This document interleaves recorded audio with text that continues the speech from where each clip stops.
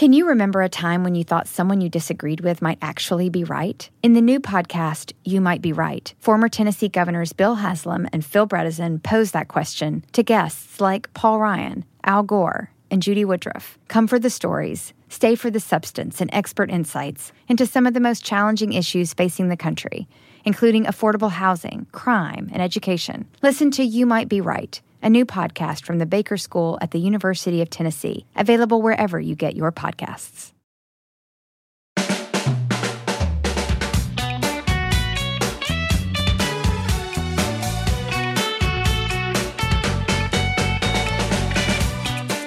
Hi, this is Pod Save the UK. I'm Nish Kumar. And I'm Coco Khan. This week, the right-wing Tory whack jobs are in a festive mood, promising Rishi Sunak an advent calendar full of shit. So not that festive then. We'll also be reflecting on all the drama around Sunak's Rwanda bill and the rebellion that never was. Plus, we'll find out why the Grenfell inquiry's final report has been delayed yet again with the help of our guest, the journalist and author Peter Rapps.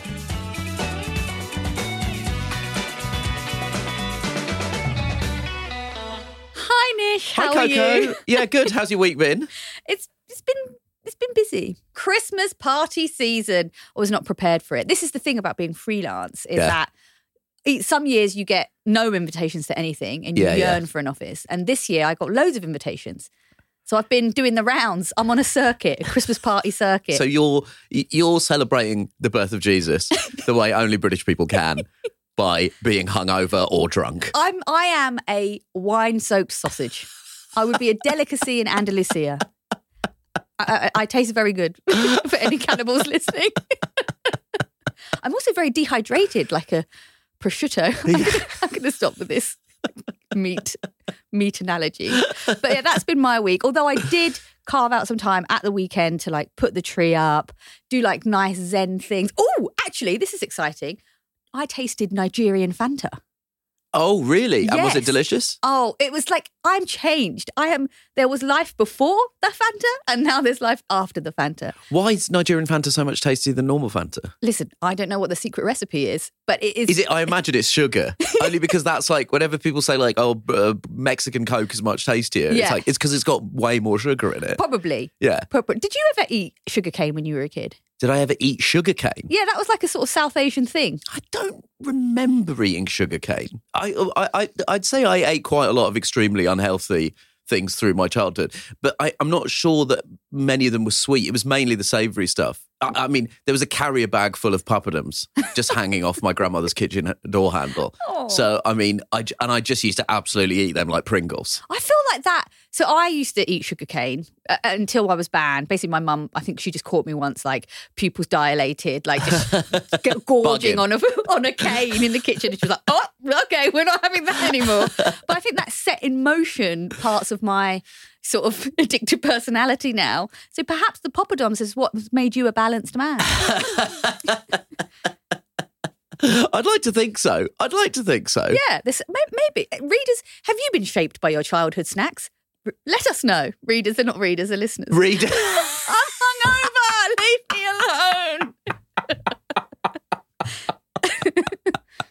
alone. Well, I'm being told in my ear that we need to wrap here. Yeah. And I don't think that's because they want to hear my buzz.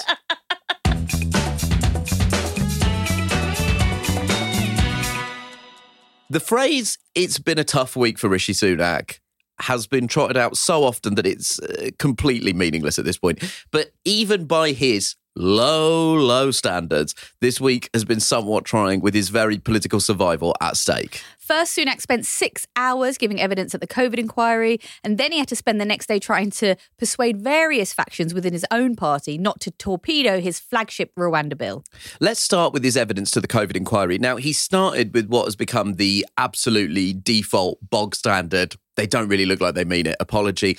He then moved on to defending his flagship Eat Out to Help Out scheme, a scheme that he famously introduced as Chancellor at the end of the first COVID lockdown in 2020, which invited people to visit pubs and restaurants to enjoy discounted meals. Government scientists say they weren't consulted about the scheme and that it was highly likely to have increased COVID infections and deaths. Sunak told the inquiry it was designed to save jobs and took place after the supposed safe reopening of premises. Asked why he didn't consult scientific advisors, he said the onus was on them to raise concerns in meetings which they didn't. Surprisingly for our tech bro PM, it seems that Sunak, just like Boris Johnson, had lost access to all his WhatsApp messages from the time. He also repeatedly said he couldn't remember key meetings, emails and conversations. I've changed my phone multiple times over the past few years, and as that has happened, the messages have not come across. As you said, I'm not a prolific user of WhatsApp in the first instance, primarily communication with my private office, and obviously anything that was of significance through those conversations or exchanges will have been recorded officially by my civil servants, as one would expect. Evidence has been given to the inquiry to the effect that Mr Johnson announced the institution of this inquiry in May 2021. And around that time, officials discussed the need for ministers and others to retain WhatsApps. It was a matter of debate, in fact, in WhatsApp communications between officials themselves. Around that time, April and May 2021, did nobody say to you, Chancellor, it's important that you do retain your WhatsApps, or we need to put into place measures for them to be backed up in case they become relevant to an inquiry? No, I don't recall either of those conversations that you referred to between officials, but you might have been referring to officials in number 10 rather than the Treasury. And I don't recall anyone in my office making that recommendation or observation to me at the time. So, obviously the thing that strikes you about his evidence is the sheer volume of things that Rishi Sunak said that he can't remember. Yeah. I would also quickly like to say, as an aside, not a prolific user of WhatsApp, please. Yeah. Please. The guy's Asian.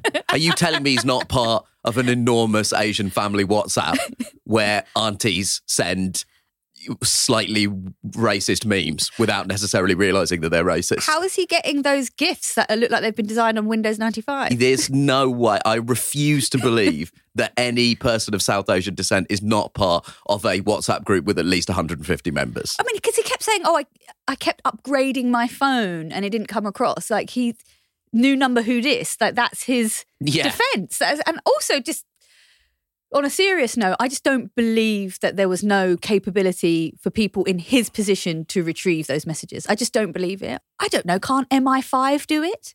It does seem very extraordinary. And officially, what we would say is we take the Prime Minister's word. But obviously, unofficially, I think he's a lying, short-trousered fuck. Like, I've never been more confident of anything in my entire life that he's talking out of his fucking arse. PS UK listeners who haven't already done so, please go and check out the bonus episode we did last week with Susie Crozier-Flintham. For all of the political theatre, it's really important to remember that in amongst Rishi Sunak being able to not recall a single thing that happened seemingly between the years 2020 and 2022, the people that really matter in all of this are the people that lost loved ones to the virus. And Susie in that episode talked very movingly about her father and also about the experience of being part of the group of COVID-19 bereaved families who was actually present for the evidence of Boris Johnson. And it's a very, very worthwhile thing if you haven't listened to it already. They deserve answers. And what they don't deserve is somebody saying, I can't remember anything, and a conversation about phone upgrades. Yeah. It's another staggering dereliction of duty from our current Prime Minister. Yeah, absolutely. And I think actually just because we'll be talking about an inquiry later on the show. Yeah. We're talking about the Grenfell inquiry. And actually, I just think that's like a really good note. Like, whenever we see these proceedings play out, the circus, as they sometimes can feel, just remember to be a victim of whatever catastrophe it was, how you would feel when you observe that. Like, when you see them mealy-mouthed excuse-making, it's horrible and unjustifiable. After the COVID inquiry, Sunak's next challenge was to get his massively controversial Rwanda bill through the Commons without being voted down. For context, the last time the government lost a vote on the second reading of a bill was 1986, so the stakes were pretty high. The Safety of Rwanda Asylum and Immigration Bill, which would designate Rwanda as a safe country for asylum seekers, is a key part of the government's response to Supreme Court judges who ruled that the original plan was unlawful. Now, his problem going into this vote was that various factions of the right wing of the Conservative Party don't think that the bill is strong enough and want it beefed up, whilst centrist Tories, who are sort of known as One Nation Conservatives, argue that the plan sends out the wrong message about the UK's commitment to international law and its treatment of refugees. So the big question, was all the noise of the last few days just posturing, or was there actual substance to the rebellion? The answer came just after 7 o'clock on Tuesday night when the result of the vote was announced in the House of Commons. The ayes to the right, 313. The noes to the left, 269. So after that result was read out, Rishi Sunak was seen hugging his chief whip, Simon Hart. After all the fuss, the bill went through quite comfortably, we should add, with a majority of 44. Not one Conservative MP voted against the bill. The 29 who chose to abstain included former Home Secretary Suella Braverman and Robert Jenrick, who resigned as Immigration Minister last week. That's quite a significant figure because that's the exact number needed to overturn the government's majority. So this bill now has to come back for a third reading. Rishi Sunak's extremely damaged by all of this. It's kind of nerve-wracking to imagine that this horrific plan could go through based on the One Nation Tories doing the right thing. The One Nation Tories, well, they won't support it on a third reading if it is circumventing international law. I'm pretty sure it already maybe is. Do you know what I mean? So what is this moving goalpost consistently? And the thing about the Conservatives, and I'm sorry to speak in broad brushstrokes, but their sort of lust for power and clinging onto power will always trump everything. Well, sometime before his Home Secretary, James Cleverly alleged, though he says he doesn't recall making this comment, which is different from denying it, I should be clear to say. He doesn't recall describing the plan as batshit, but it's quite illustrative, I think, that a Conservative MP would hold that opinion and then, for the sake of their own career advancement, work to get the plan across. I find the whole thing sort of nauseating. While everyone's focusing on this political drama, actually, I think it's worth us not losing sight of the human cost of what we're talking about here. We learned that on Tuesday, an asylum seeker on board the Bibby Stockholm barge, which, houses migrants off Dorset, has died. It's believed the man died by suicide. The cruelty is the point. The hellish system is the point. And so it's important that we don't really lose sight of that. Like the Rwanda plan, the accommodation barges like the Bibby Stockholm, it's all part of that system to deter people from coming to the country in the first place. And it was quite chilling, actually, that no one in the conversations, in the discussions that were being had about this bill mentioned this poor man, which also just tells you that everyone's sort of focused on the kind of the winning and losing rather than the human beings involved. Yeah, this is the most important point here. A person has died on a barge that exists to deter asylum seekers from coming to this country in the first place. That should be a cause for some introspection amongst our political leaders in the Conservative Party and the Labour Party. If you're going to make everything a conversation about political calculation and poll leads, you are eradicating the human beings that are at the centre of this conversation. And until somebody is willing to actually stand up and say that policy should be crafted with people in mind rather than abstracted appeals to different bits of the electorate based on polling data, we are never going to break out of a cycle of violence that we're perpetrating on some of the most vulnerable people in our societies. The Refugee Council's chief executive, Enver Solomon, called for an independent review to be carried out following the appalling loss of life in order to avoid further tragedies of this kind. He said, and this I think is really important to bear in mind, a new approach that always sees the face behind the case and treats every individual person with the dignity and humanity they deserve is urgently needed. Mr. Solomon added that the asylum system has more hostility than compassion built into it. You have to ask yourself a question: what kind of country do we want to be? How do we want our institutions to be crafted? How do we want our policy to be crafted? And if you want the institutions of this country to be more based on hostility than compassion, then I don't know how to speak to you. Yeah.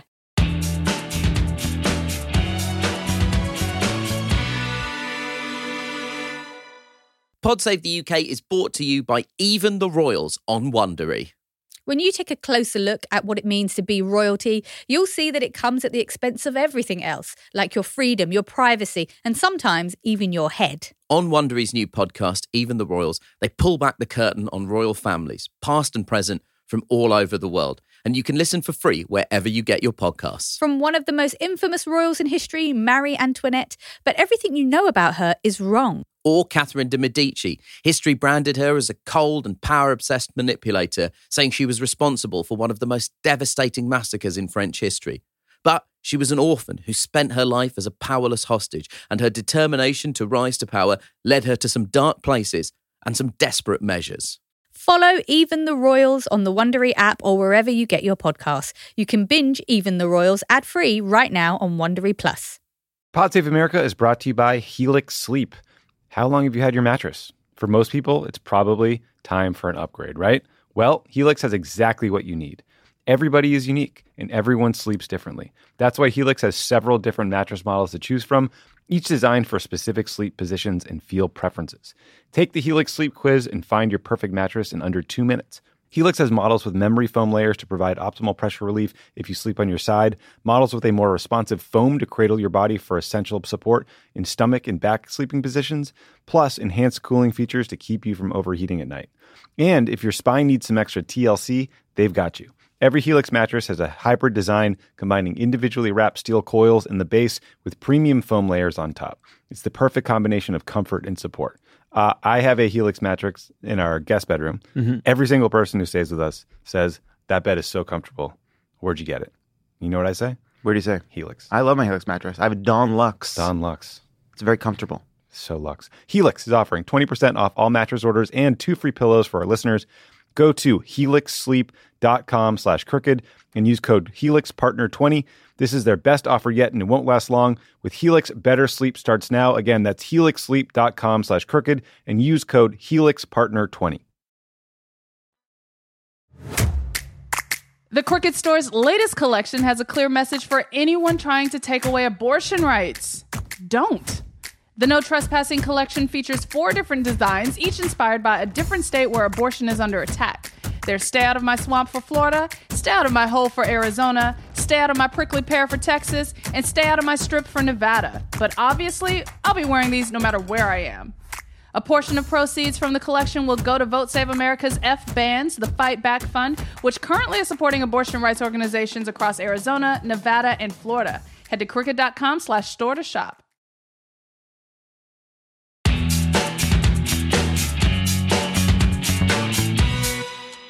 As we record this episode, Mark Drakeford has just announced that he's going to stand down as Welsh First Minister after 5 years in the job. UK Labour leader Sir Keir Starmer said Mark Drakeford was a true titan of Welsh and Labour politics. Here is Drakeford speaking at a hastily arranged press conference in the Welsh Parliament, the Senedd.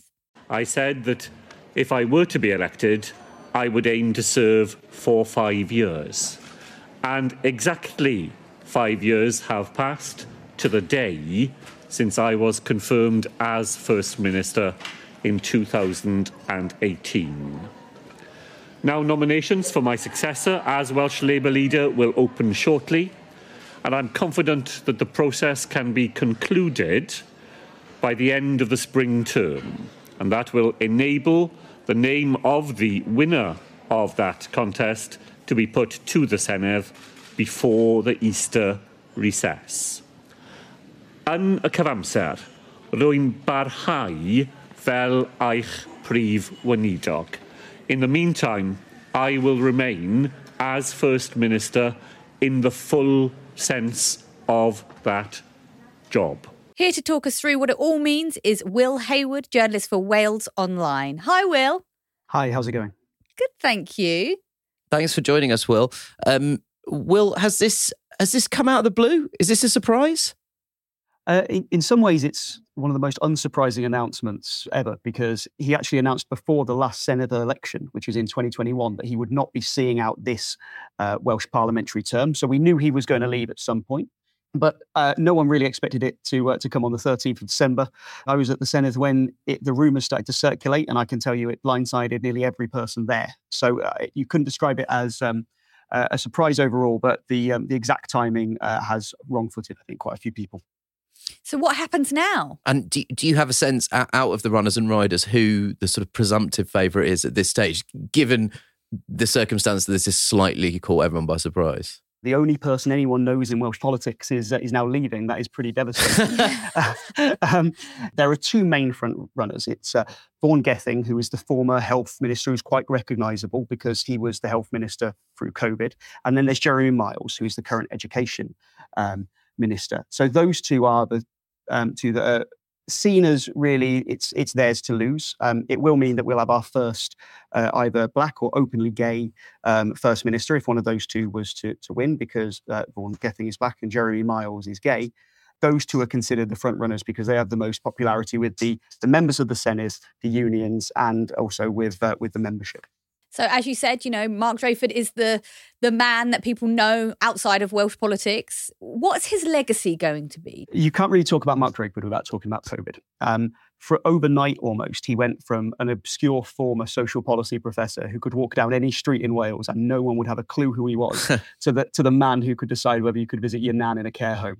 And that status that he had was really kind of unheard of for a Welsh political leader, and he really did ride that wave, and he was really well positioned because whereas you had Boris Johnson, probably lax on detail, asking if people could, blow a head right up their nose to get rid of COVID, and then you had Mark Drakeford, who is just a complete nerd who read every single paper that Sage wanted to put out in forensic detail. While Boris Johnson was partying in Downing Street, Mark Drakeford did an interview about what his favourite cheese was. He is a very contrasting person, but I think what that has actually hidden is actually COVID was handled in Wales quite badly. Mark Drakeford's administration was slower to start testing people going from hospitals to care homes, and that resulted in huge fatalities. But Wales is a very different prospect for handling a pandemic because it is older than England, not least because lots of people from England decide to retire here. But it's also poorer, and it's got a lot of historical illnesses from, for instance, our coal mining heritage. So it was a tough job. He is perceived to have handled it better than England, but I think that is a low benchmark. What do you think his sort of signature achievement is, if COVID is something that complicates his legacy? I was critical of the COVID response, but no one in Wales was remotely equipped or runs for office in Wales expecting to have to make those kind of decisions. And one thing I will say that he did more than any other politician, I think, in the UK, is that he really explained in pretty forensic detail why he was going to do stuff. You might disagree, but I've shown my workings. I think was an incredibly valuable thing for people who at the time were really, really worried. And I think that will be probably the thing that he did best. I mean, he made Welsh politics matter for better or worse. And actually, there was the biggest turnout we've seen in the last Senedd elections. I mean, that isn't necessarily saying much, but making Welsh politics a thing and making a more unique sense of Welsh political identity, I think, will be the overriding legacy of Mark Drakeford. Thanks so much for joining us. That was Will Hailwood, a journalist for Wales Online.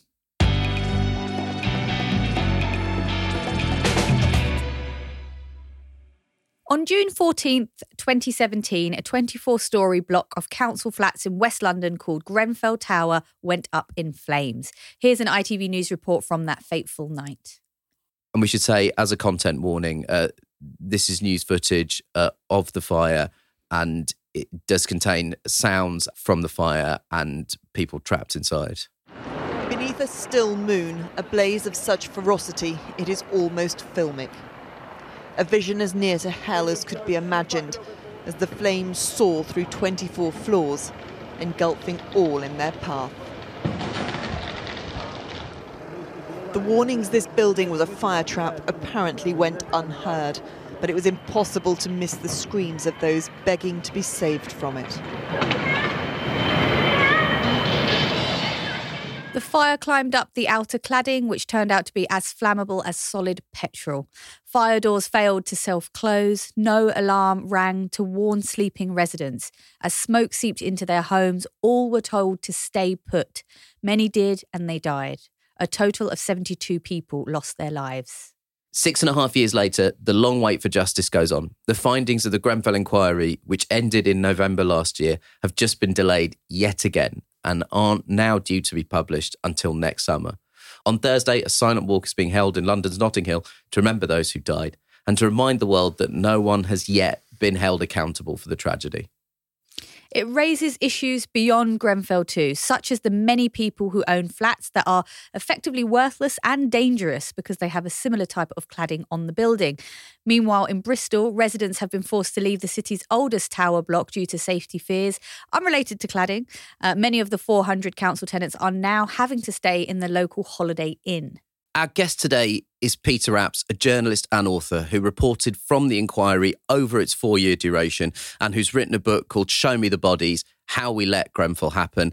Welcome to the show and thanks so much for joining us, Peter. Oh, thank you for inviting me. Let's start with obviously the most recent news that's happened, the delay to the inquiry.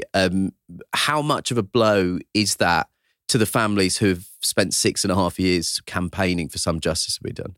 Oh, it's a big blow. I mean, it was already a long wait. We'd expected the report to come out in January, and that was already, it's 6.5 years on from the fire. So pushing that back a further 6 months just adds to the length of time which people have to wait for anything approaching sort of justice and closure, because the police investigation won't move forward until the inquiry report comes out and until the police have had time to digest that and filter its findings through their kind of investigations as well.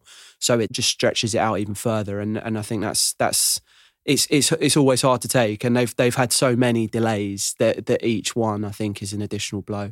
It's as they say, isn't it? You know, justice delayed is justice denied. And am I right in thinking that it's because of the private contractors taking their time to respond to the inquiry's findings? Well, yeah, that's right. I think there's a rule in inquiry reports in the UK that if you're going to criticise anyone, you have to write to them with the criticism and give them the chance to respond.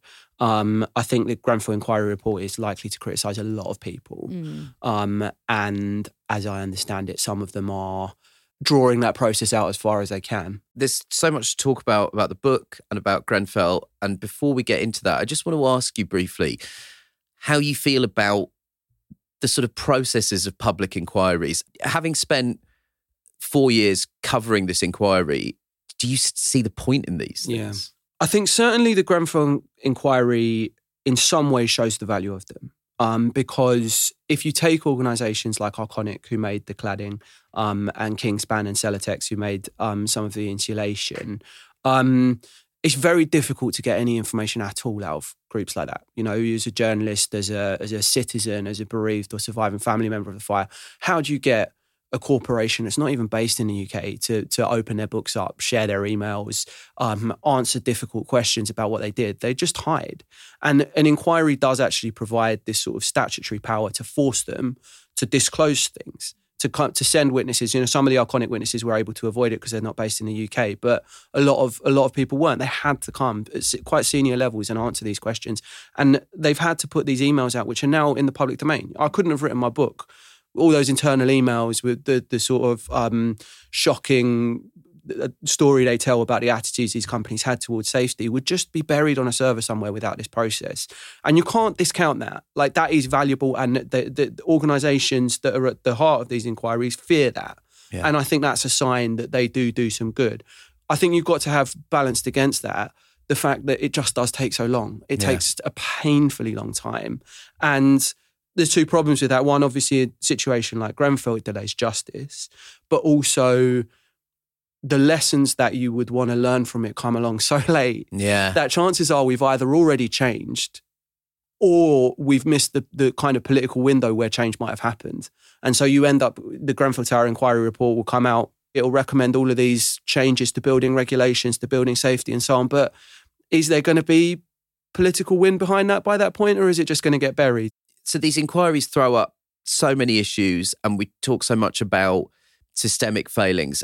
The charity inquest is actually calling for a new national oversight mechanism to ensure all of the recommendations are followed. Can you just clarify what this is and what you make of it? Yeah, well, I mean, I'm a big fan of the idea of a national oversight mechanism, and I think the Grenfell and Tower inquiry and the whole Grenfell story actually is a good example of why that's needed, because part of the investigations into Grenfell, why we didn't follow a previous inquest. Yeah. You know, there was an inquest in 2013, 6 people died, 3 of them children, in a fire in South London, which held, you know, and I talk about this right at the start of my book, startling parallels to what happened 4 years later at Grenfell Tower. And we investigated that in detail. A coroner sent a letter to government setting out some changes that needed to be made to prevent that sort of fire being repeated. And they just weren't implemented because there was no force compelling the government to do it. And there was also no force holding them to account for their failure to do it. So they could just kind of gently park it on the back burner and no one would ask any difficult questions. A national oversight mechanism would change that. It would be a bit like the kind of National Audit Office or the OBR, where the Chancellor has to answer for the economic consequences of his decisions. The departments to whom big inquest recommendations are delivered or big serious case reviews or public inquiries would have to answer to this body and say, well, actually, we haven't quite followed it. We haven't listened to the views. We haven't responded to the letters, etc. And it would just bring some accountability into the process. That's all. And I think that would be really powerful. I think it was worth us taking a second to explain the title, Show Me the Bodies, because it's such an extraordinary and indicative phrase. Yeah. Yeah. So quite soon after Grenfell happened, I was interviewing people who are interested in fire safety, some of whom had kind of actively lobbied government for tougher fire safety rules. And they kept saying to me, well, the reason we couldn't get any traction is because government would just say there aren't enough people dying in a fire to justify restrictions on industry. That is how the government looked at it. They thought, unless there are high volumes of people dying right now, we're not going to change regulations to impose more cost on industry. It's an accountancy way of viewing human life, basically. And that the phrase that was allegedly used by officials to express that was, show me the bodies. Why would we impose what they would call red tape on business unless people are dying? And, obviously the mistake there is that if you wait until a catastrophe to change the rules, you're going to get a catastrophe. And so I think that phrase to me summed up some of the callousness, some of the Grenfell survivors have described as sort of institutional indifference to human life. It's a very cold thing to say. And it also just tells us something about where the government's priorities are. They will let us die before they impose restrictions on company profits, basically. And, it summed up an attitude which I wanted to convey in the book. There's a sentence in the book, in the kind of introduction, where you say that it points to the deepest fault lines in our society. Yeah. There is a sense that this is total systemic failure because it's the manufacturers of the cladding and insulation that, essentially as part of cost cutting, were using a substance that is essentially solid petrol, that was being put in the buildings. The regulatory and oversight bodies were privatised and so became dependent on profit. So like the ratings agencies during the financial crisis, they were commercially incentivised to approve things that they might not otherwise have done.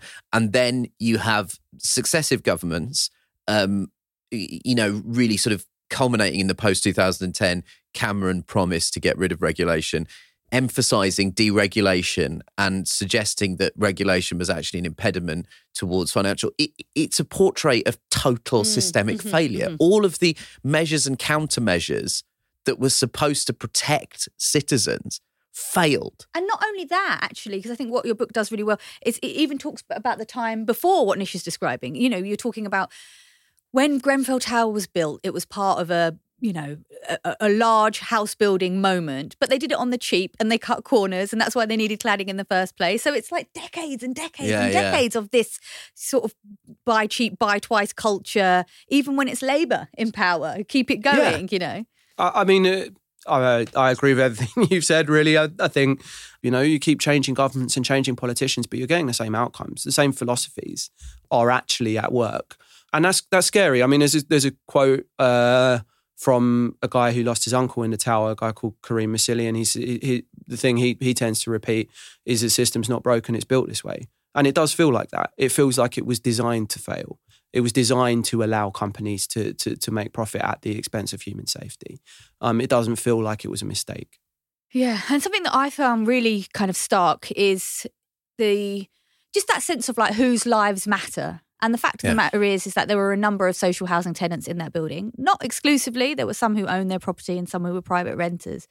But just generally, the sort of disdain for the poor, a lot of them were probably immigrants and people of colour. I grew up in social housing myself. You know, I'm brown, and I recognise that disdain. I recognise the council that minimises any complaint when you sort of talk about like the conditions of your home and the dignity that you want to have and the way they treat you. When we have this problem with poverty and when we have these problems with kind of racism, you know, to what extent are we ever going to be able to resolve something like this? Like, the conversation isn't just about building regulations in that regard. Grenfell came from a lot of things. It came from a lot of places, and a lot of things contributed to what happened. But the stigmatisation of the residents of the estate and Grenfell Tower and social housing in general contributed to the lack of investment and the lack of care being taken in treating those places like people's homes instead of why would we want to invest money in that? One of the funny things about Grenfell, there's 500 odd buildings with similar sorts of cladding on. Not all of those are social housing. Quite a lot of them are private housing. Some of them are very high-end private housing.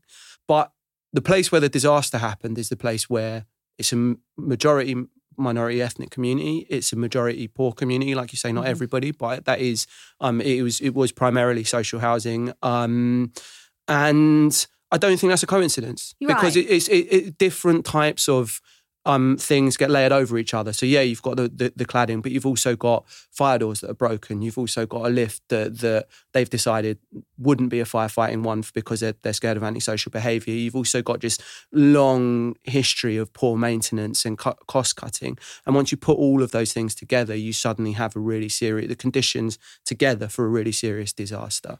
I think it's also really important to note that the people in Grenfell Tower a lot of them were low-income families or people with minority ethnic backgrounds. They're also in an extremely wealthy, affluent part of London. Yeah. And a concern about the aesthetics of tower blocks played a part here. Can you just explain, because this bit I found jaw-dropping. Can you just explain the premise of the Crown? So going back a little bit, before the refurbishment, there's a master plan drawn up which discusses the wholesale demolition of not just Grenfell Tower but the estate surrounding it. It was written for the council, so the landlord of the property described Grenfell Tower as a blight on the surrounding neighbourhood, and it said particularly when viewed from the conservation area. The conservation area being the sort of mansion-style blocks that richer residents in RBKC live. So that was overt. It was said. It's the Royal Borough of Kensington and Chelsea, we should say. Yeah. And then they got into the design and the recladding of the block. And there's good reasons to reclad a tower block. Concrete tower blocks over time do need a bit of help insulating them. It can make them more comfortable to live in. But they also wanted aesthetics. They wanted to make this look like a modern building. They wanted to make it look nice from the outside. And so these sort of wings, they're kind of like half an aeroplane wing, were kind of designed in at the top of the tower. And then not there serving any purpose. They're just there to add flair and add, architectural, aesthetic additions to the designs. But they're made out of the same aluminium composite material, which, as you correctly said earlier, is chemically basically the same as petrol, at least its core is. So what's happened at a lot of cladding fires around the world is that the fire's gone up in a straight line, in a directly vertical column, and then it's reached the roof of the building, and it's run out of fuel, and it's just burned out. So you've got one straight line of fire damage, and that's it.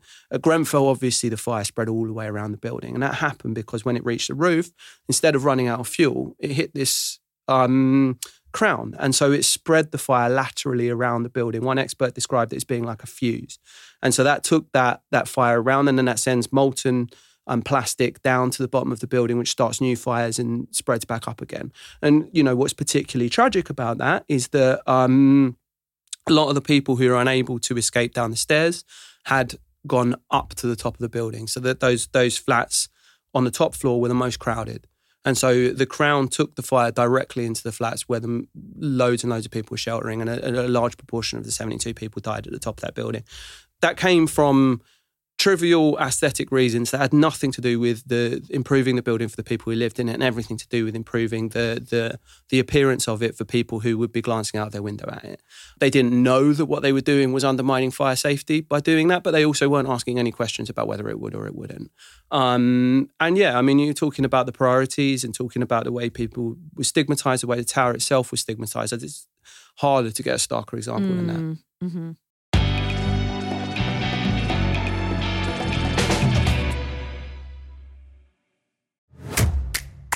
The Crooked Store's latest collection has a clear message for anyone trying to take away abortion rights. Don't. The No Trespassing collection features 4 different designs, each inspired by a different state where abortion is under attack.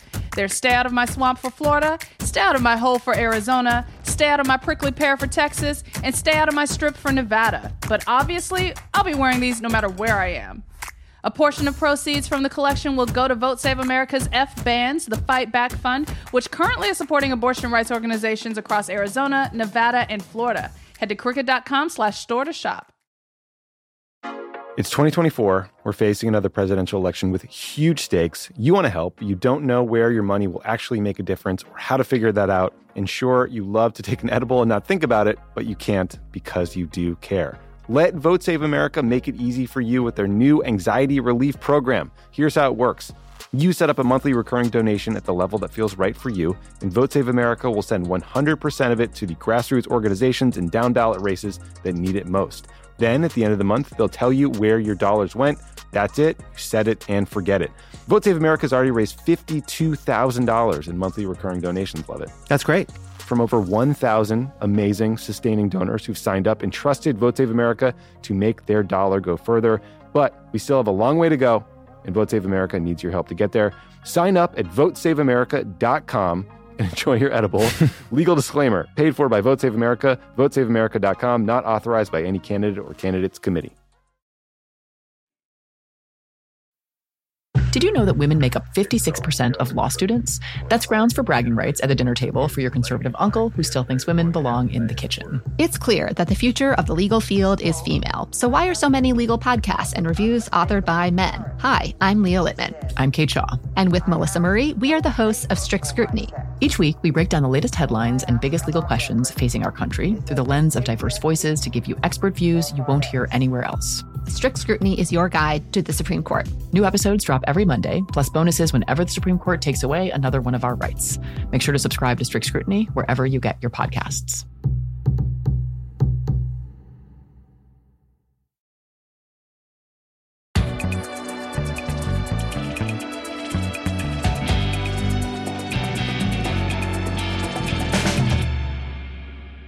So let's talk about Bristol. So Barton House, the oldest block of flats in Bristol, the residents have been evacuated and they are currently staying in hotels. That's not related to fire, as I understand it, but there is concerns with that building, concerns about the safety of the building. So do you know, what's the issue here? Bristol is one of, Barton House in Bristol, is one of about 500 buildings around the UK that were built using this method called large panel systems construction. And that basically means taking big chunks of concrete and stacking them up like, almost a child's play blocks to build a tower. In a sort of post-war periods, 50s and 60s, it was a very popular way of building high-rise buildings because you could do it very fast. It's quite cheap, make the blocks off-site and then stack them all up like that. They're supposed to be bolted together. But there was a tower block collapse, not from where I'm from in London, actually, Ronan Point in Canning Town in the 60s, where someone's gas oven exploded. And because once you knock one of those slabs out, you've now got a sort of house of cards type situation and the whole side of the building came down. That collapse happened in 1968. So we've had 55 years of knowing that these buildings are unsafe, potentially. And we've done some things. Most of them have had their gas supply taken out, but they should really have had long-term care and attention. It should have been having structural surveys every year, make sure that this place is safe for someone to live. But most of those 500 buildings have largely been neglected over that time. And there's been sort of water ingress. The joints between those big lumps of concrete have been getting weaker and weaker.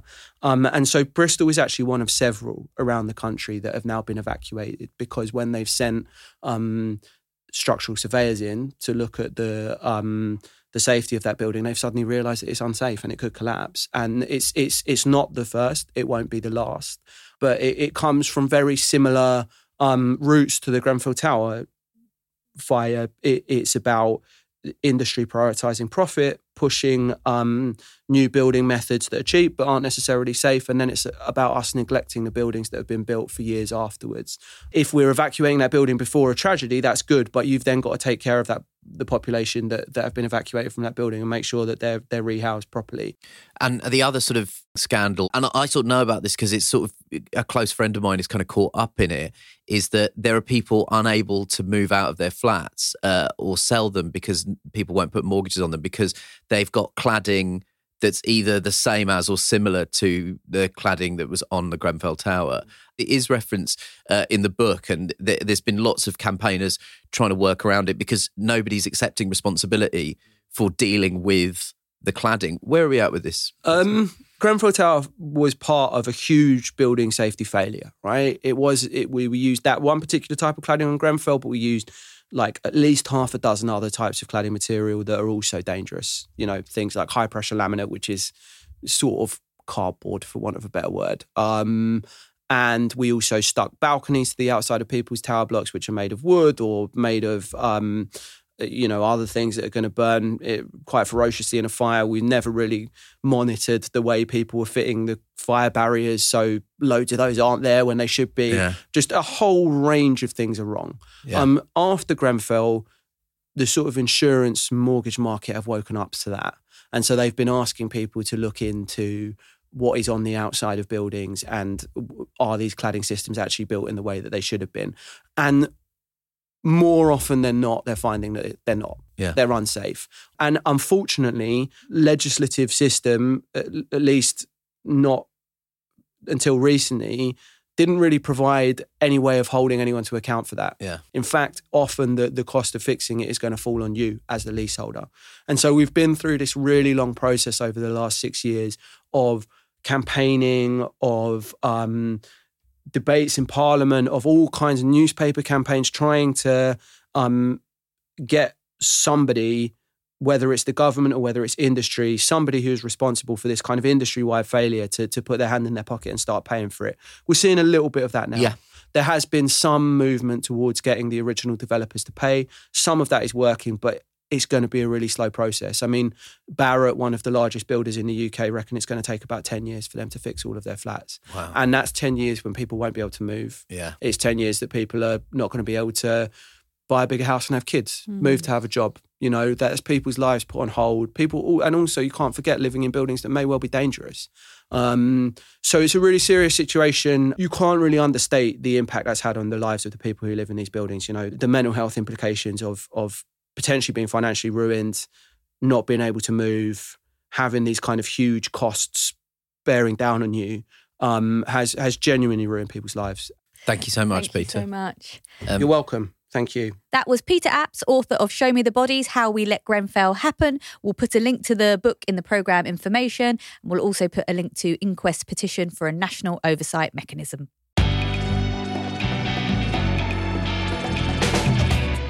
It's time to name our PSUK hero and villain of the week. On YouTube, @VulcanNerd had this to say about last week's hero and villain. An angry Coco and a happy Nish are a reversal of the natural order of the universe, an abomination made real. I demand that by the next podcast we have our usually angry Nish and bubbly Coco. Well, you have spoken @VulcanNerd and we have listened. So Nish, who's your villain of the week? I'm going to go for Graham Stewart, who's the UK's climate change minister. So on Tuesday, the delegates at the COP28 climate summit in Dubai were desperately scrambling to put together a meaningful deal as they faced a draft text that crucially omitted the key goal of phasing out fossil fuels. So where was Graham Stewart, our climate change minister, at a key moment when the UK's leadership was needed, alongside strong-minded allies like the US, the EU and the island nations? He was nowhere to be seen, as he had jumped back on a plane to the UK to vote for Rishi Sunak's stupid fucking Rwanda bill. It was deemed more important for him to return to try and help save the Prime Minister's blushes in getting through a profoundly racist political policy than it was to stay in the UAE and try and help save the planet. So he did eventually go back to the talks, but this means that our climate change minister, in the middle of a climate change conference, did a 6,824-mile round trip just so that he could vote in a absolutely pointless and idiotic bill. It's obtuse beyond belief.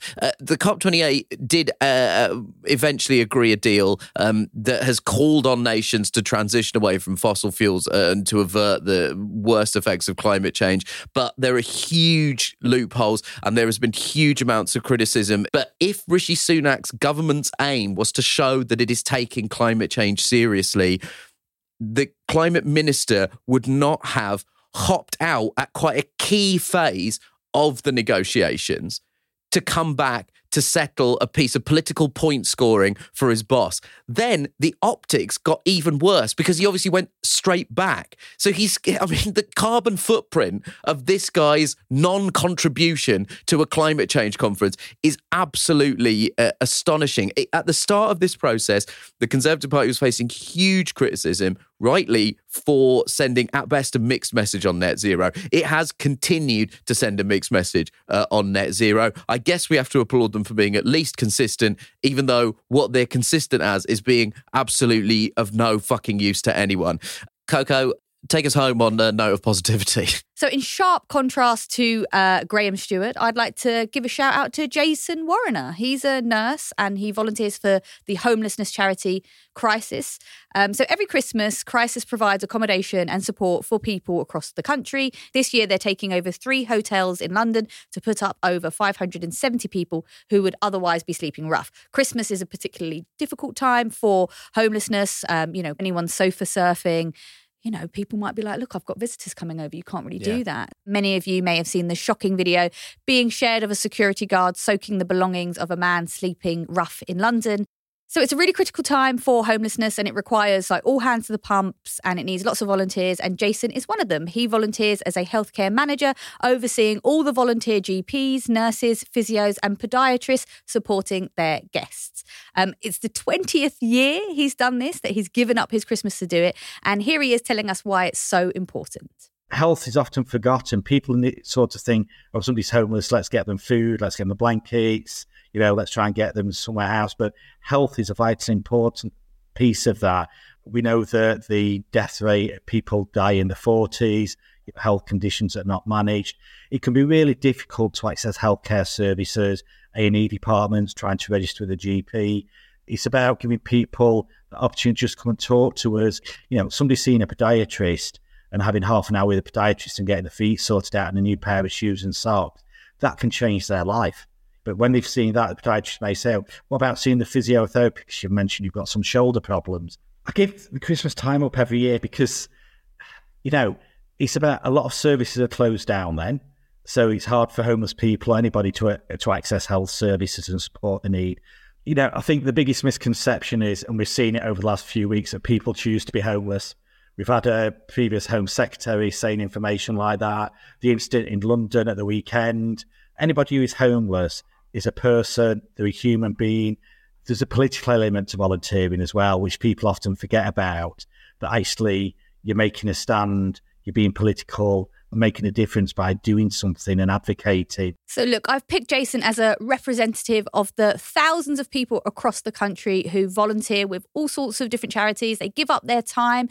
They make such an effort to support people experiencing homelessness. I honestly wish I could name all of you, but for now, I just want to say thank you. And also a massive shout out to Jason Warrener. These volunteers are the best of us. And even though the political system it tries to pit us against each other, human compassion can always win. And he exemplifies that, and all the Christmas volunteers do. So big up to you guys. You are our heroes of the week. That's real Christmas spirit. Yeah, yes, it is. Oh, really? Yes, it is. Yeah.